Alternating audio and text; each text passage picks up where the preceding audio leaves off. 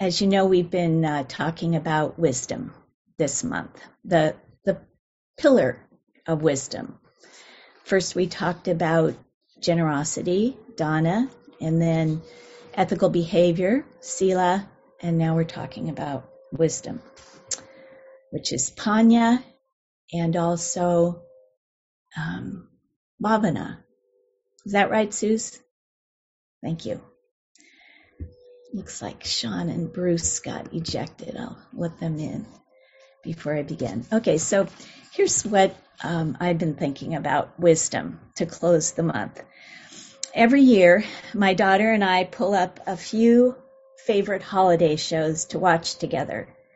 And this year was no different. And one of the shows we watched was Love Actually. Afterward, I found myself humming one of its theme songs. Love is all around us, and so the feeling grows. I feel it in my fingers. I feel it in my toes. It's a pretty silly song, but when I started thinking about this talk, I thought, wisdom is all around us. If we're on this Buddhist path, there is so much wisdom floating all around us. And right away, the idea of Sangha came to mind, the wisdom of the Sangha. And I wanted to talk about that. I have many examples of Sangha wisdom and how it works, but what came to me at that moment was remembering a sharing out by one of our Sunday Sangha members in the big group after a breakout session. I think it was sometime this year. And I emailed this person, and he said it was okay to share it with you today. He had shared a phrase. He just started with, just like me. And then he told how he had heard another Sangha member share that phrase after another discussion at another set. He described how that phrase had resonated with him in the way the person had shared about it. And when he went to his first retreat soon after, that phrase had helped him learn some wisdom during his first retreat experience. The fact is that when I heard him share, just like me, I remembered, just like me, all beings want to be happy. All beings want to be free of suffering. And his sharing stayed with me. I thought, this is true. I know it's true. But I don't really know it is true. I often compare myself to others, and I come up with how different we are, for better or for worse. But I've been practicing with this truth for a while now, trying it out to see for myself. Is it wise? Is it helpful? Is it onward leading to know that you are just like me? I think so, and I'm in the process of learning that. The important point to make is that in order for Sangha wisdom to work, we have to realize that we have wisdom within us and to trust it and to realize that there is a wise true self inside that is worth checking in with and embodying. When we embody that, even for a moment, if anybody else is around us, to sense it in any way, that is a great offering. That is how we become Kalyanamitta, spiritual friends for each other. Usually I spend a good chunk of time researching before I do a talk. I listen to talks on Dharma Seed, I read articles, and I look up the topic in books from some of my favorite teachers. But this month I thought, I don't need that. There's so much wisdom right here among us and in me. We are Kalyanamitta, spiritual friends, and we learn from one another. The important point is to make is that in order for Sangha wisdom to work, we have to realize that we have wisdom within us, to trust it. Suze, in her talk last week, said that she had borrowed from both Arv's and Lyndall's talks in preparing for her talk, And I think I will be doing the same thing this morning. I'm thinking that I am drawn to answering the question Arv posed beginning of the month, what helps me learn from my life experience? And also the question that Lyndall posed, what wisdom practices are you drawn to cultivate? So one of the most important practices for me is trust emergence. This practice comes from Insight Dialogue, which was developed by the Insight meditation teacher Gregory Kramer. I first began practicing with it about 15 years ago.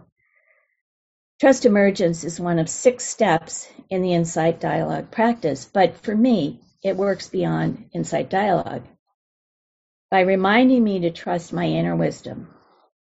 We need to cultivate paying attention to the appearance of wisdom, and we need to be mindful on and off the cushion with an attitude which is open to listening and to receiving.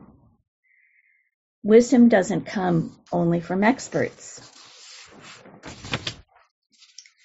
Sometimes an experience or an idea will catch my attention, and I don't know why. And I think, oh, that's probably not important. It's not in bold print. No expert is saying, watch this, remember this, but it piques my curiosity. It feels like my interest just emerged out of nowhere for no reason. But I think this is part of trusting emergence. We are practicing insight meditation, which has a strong connection to intuition. And intuition doesn't follow the same rules as left brain thinking. It's holistic, nonlinear, non-sequential. Wisdom is not solely based on intuition, but we need to open to this avenue of knowing. And here's an example that I had. I've heard and read the Karaniya Metta Sutta, which is the Buddha's words on loving kindness, many times. It's the one that begins, this is what should be done by one who is skilled in goodness. It begins by listing a lot of wholesome qualities that would lead one to being kind and loving. Qualities like upright, straightforward, gentle in speech, humble, contented, not proud or demanding. Then it describes how such a person would express wishes of goodwill for all living beings. The conclusion goes like this. By not holding to fixed views, the pure-hearted one, having clarity of vision, being freed from all sense desires, is not born again into this world. Not holding to fixed views. That is not just a quality leading to loving kindness, according to this talk of the Buddhas. This is the way to enlightenment, not being born into this world again. That stood out for me. It seemed to me that the quality of not holding to fixed views was given a lot of emphasis, coming where it did in the sutta. And I was curious why it was so important and was a part of the Buddha's words on loving kindness. Every time I hear or read the sutta, I notice these words and I ask myself, why is not holding to fixed views so critical? I think some of my opinions are of very wholesome quality. But as the recent years have begun to unfold with all the polarization, the black and white thinking, I watched my fixed views becoming more and more threatened and internally a bit more threatening themselves to those with opposing views. The harm and the actual devastation that clinging to views causes is so apparent to me now.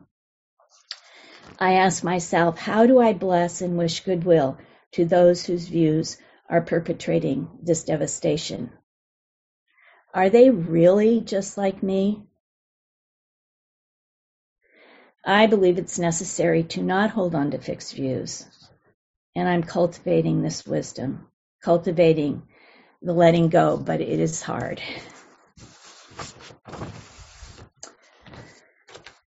The second point I'd like to make about wisdom is that we need to open to the idea that wisdom comes in many forms.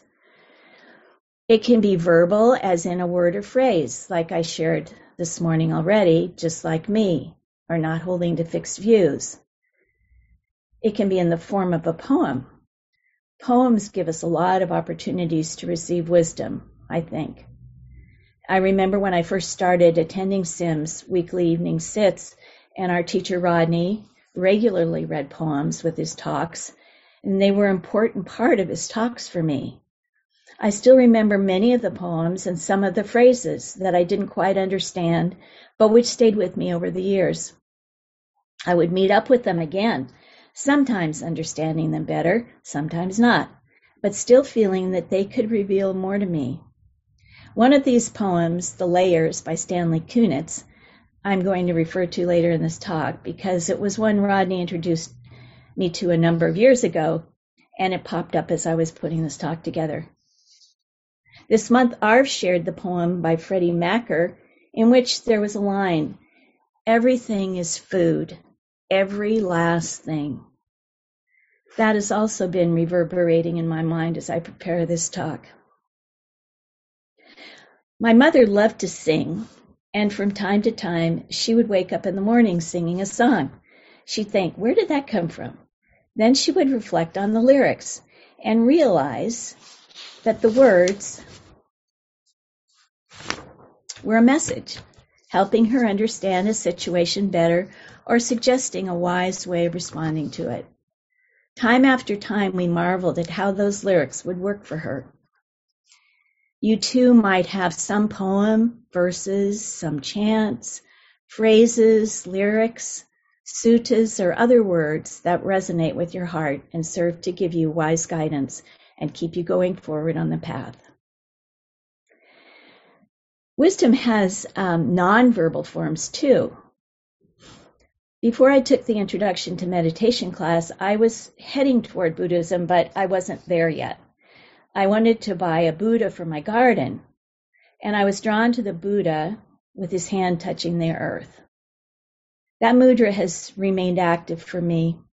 I've read different interpretations of its meaning, but there's something about the image more than the words that conveys its wisdom.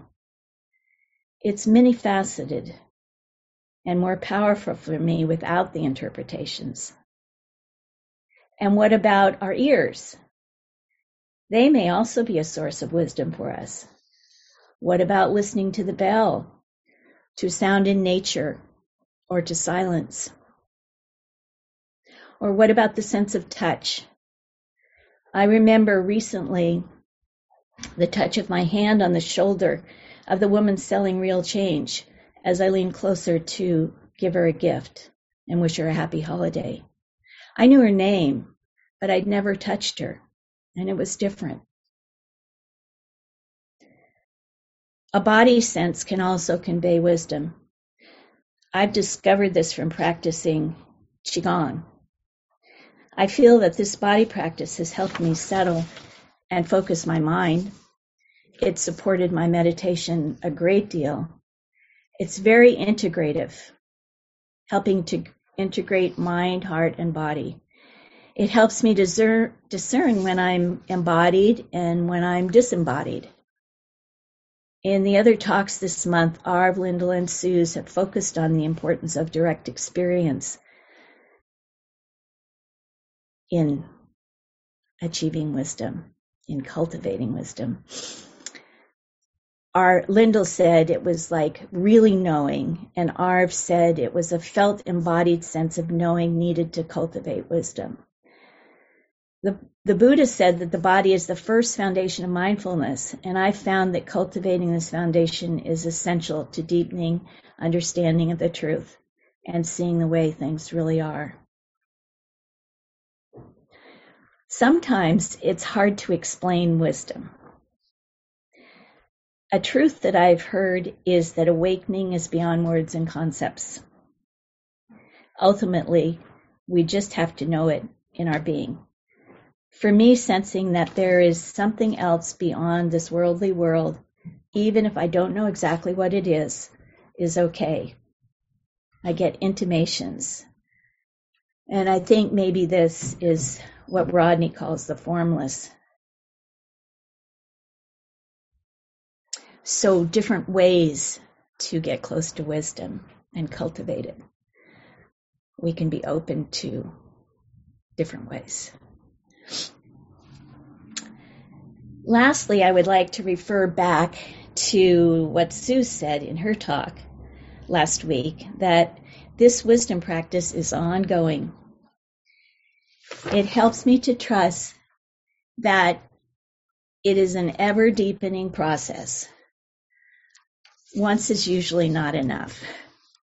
One of our sanghas shared out this month, and I don't know who it was. I just wrote it in my notes, and I hope it's all right since that person shared it with the big group to repeat it. But I thought it was important to share in this talk. This person said, every time I fail, I learn something, and it makes it easier to choose differently the next time. I thought myself, that's true for me. Also for me, it often takes many next times to get that choosing differently well established. That sharing made me think of the poem I've read called Earthworms by Lynn Unger. She said, everything they encounter, the earthworms, everything the earthworms encounter goes through them, emerging subtly different. To every grain that enters, welcome. To every parting mote, be blessed. It really helps to have a forgiving and loving attitude toward ourselves as we cultivate. We are learners still learning life's lessons. But that is what is so wonderful about Sangha. We are surrounded by people learning. The Buddha was just like us, making mistakes, taking wrong turns, but persevering. He was really a mess just before he became enlightened. When he was an ascetic, he almost died of starvation. You may have seen images. They're very hard to look at. But what saved him? Trust in his inner wisdom. A memory emerged and caught his attention. He must have recognized it held the wisdom that he needed. His memory was from when he was about 9 years old and had gone to sit under a rose apple tree, secluding himself from the village's spring planting festivities that his father was leading. He remembered the felt sense of the peaceful seclusion, which was very pleasant. It contrasted with his current, very painful and stressful condition. That is how he discovered the wisdom of the middle way. And soon after, he spent the night under the Bodhi tree and became enlightened.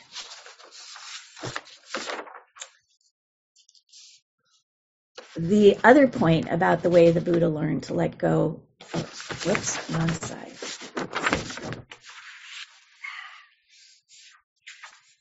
Well, I'll put it together. The other point about the way the Buddha learned to let go of clinging or suffering and gain wisdom was to experience the suffering in awareness, but without identifying with it, so that he could step back and see the drawbacks that accompanied the unskillful and unwholesome behavior.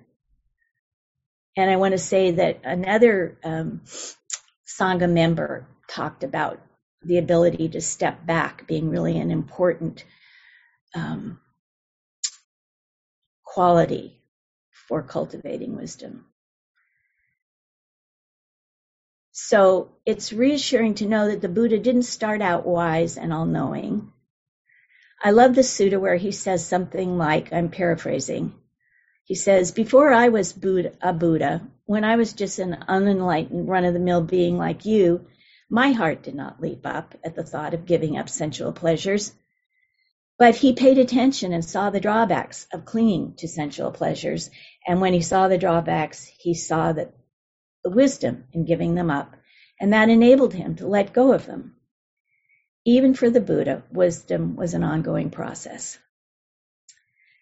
And this brings me to my conclusion and the poem that Rodney read so many years ago called The Layers. The puzzling phrase that stuck with me in this poem was, Live in the layers, not on the litter. The poet himself was puzzled by this phrase, and I'm going to read this last section of the poem by Stanley Kunitz. He said, "In my darkest night, when the moon was covered and I roamed through wreckage, a nimbus-clouded voice directed me. Live in the layers, not on the litter. Though I lack the art to decipher it, no doubt the next chapter in my book of transformations is already written. I am not done with my changes."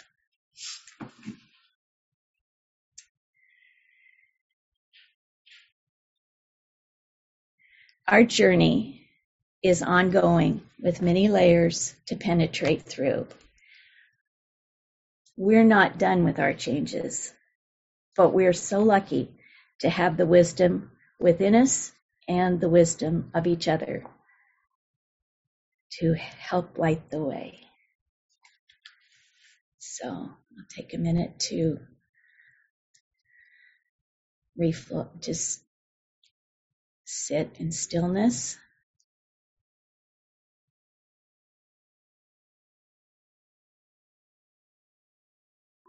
So this is a time when I'm going to put you in breakout groups, and I hope you'll stay to participate.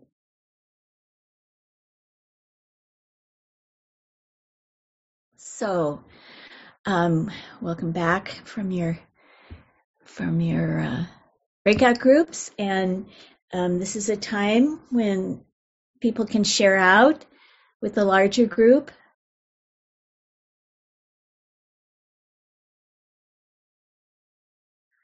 Bruce and Sean, go ahead, unmute yourself. Okay. Oops. I'm unmuted. Yes. There was a lot of wisdom in our group. I can't repeat it all, but just every single person shared so much wisdom. And there were 6 of us. And I went, wow, there's 6 of us. And we all had time. It just was so beautiful how it all worked out. And I learned so much from everybody. It was a really nice experience and perfect experience for the last day of the year. Mm-hmm. Oh, yeah. That's nice. Thank you. Yeah. And that we all get to be together on this day. Mm-hmm. Because I don't like the holidays. The holidays and I are not very good friends. And this is the best way to spend the holidays. And it worked out this whole time. Like Christmas, we got to be with Sims on Christmas Day. And we get to be with Sims tomorrow on New Year's Day.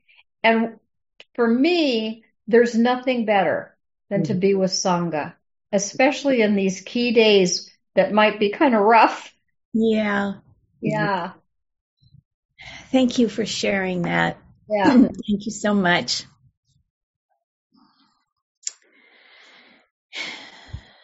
And Mark, would you like to unmute? Yeah, sure. I just wanted to express my appreciation to you, Lauren, for what you were saying about letting go of views. And certainly that resonated with me, and we spoke about it during our group, is I just felt like over the last 5 years, it's been a slow process, but just rethinking a lot of my opinions and letting go of this constant force I felt to create opinions and to support my opinions and to have the perfect opinion. And it was just exhausting. And just to sort of sit with whatever's going on in the world and not jumping to conclusions and just kind of holding my views a lot more lightly than I used to is very freeing, I find. And so I appreciated you stating that during your talk. So thank you. Thank you. Thank you for emphasizing bringing emphasis to it and hearing it again. I remember when I first heard it from Rodney when I was just starting out, and he said, no opinion is better than any other opinion. I just could not hold that. How could that possibly be? But slowly but surely, it's starting to make a bit more sense. Absolutely. Judith, go ahead. I was in the same WISE group as Sean and Bruce. And one thing we talked a lot about was listening to the messages that come from, it's like, it feels like it's coming from the universe or something like that, and distinguishing, between when what's coming to you really is wise and it really isn't. And what this is this because it feels like it's coming from outside somehow, and yet it probably really isn't. It's really coming from a higher level of consciousness that we don't always recognize as ours. Yeah. Does that make any sense? Yeah. Mm-hmm. So it's outside and inside. It's outside and inside, and sometimes it's just what life is bringing us. Yeah. Which is maybe not what we planned on and not what we thought we wanted, and yet turns out to be the very best thing ever that could have happened to us, and learning to pay attention to that and, okay, this is what's happening. This isn't maybe what I thought I wanted, but this is what's happening. And now I'm seeing the wisdom of it. And, and that seems to be maybe, I don't know, just life's wisdom. The wisdom of what is. Yeah. Yeah. Thank you, Judith. Mm-hmm. We have more time. If any of you beacons of light want to share, we would appreciate it a lot. Oh, Suze. So, there was also a lot of wisdom in my group, and one of the things is, it can be sporadic. It can come and go, and what makes it come is when we're really open to it. Somebody shared about seeing something that was just so beautiful, and there are times when even though our eyes are open, they're kind of closed, that we're not really seeing. And then there's times when we bring an openness, a trust. I don't know what all the words are that we bring that really open our eyes to what's coming in. Maybe opening our hearts, our minds. I don't know. There are things that keep us from that, and then there are times when we're just open and receiving. And I think it's really beautiful to notice both of them, because there are times when I'm not open to it. Either I'm stuck in my opinions, or my aversion, or whatever, wherever I'm stuck somewhere. Anyway, I liked that there was a kind of kindness to ourselves from knowing that we're not always open to receiving what's there. It's what you said in your talk about making mistakes, failing, not being open, and then next moment maybe we are. So thank you. Yeah. And thank you to that person who shared it, whoever it was, a few weeks ago about that. Yeah. Yeah, certainly we're not always there, but we're not perfect. We're still learners, learning life's lessons. That's a forgiveness, a type of forgiveness meta that really has helped me a lot. I'm a learner, still learning life's lessons. And if I can't forgive myself now, may I forgive myself in the future. It's very, very loving. So, does anyone else want to say anything? Yeah. okay, then I'll move on to our closing. And I want to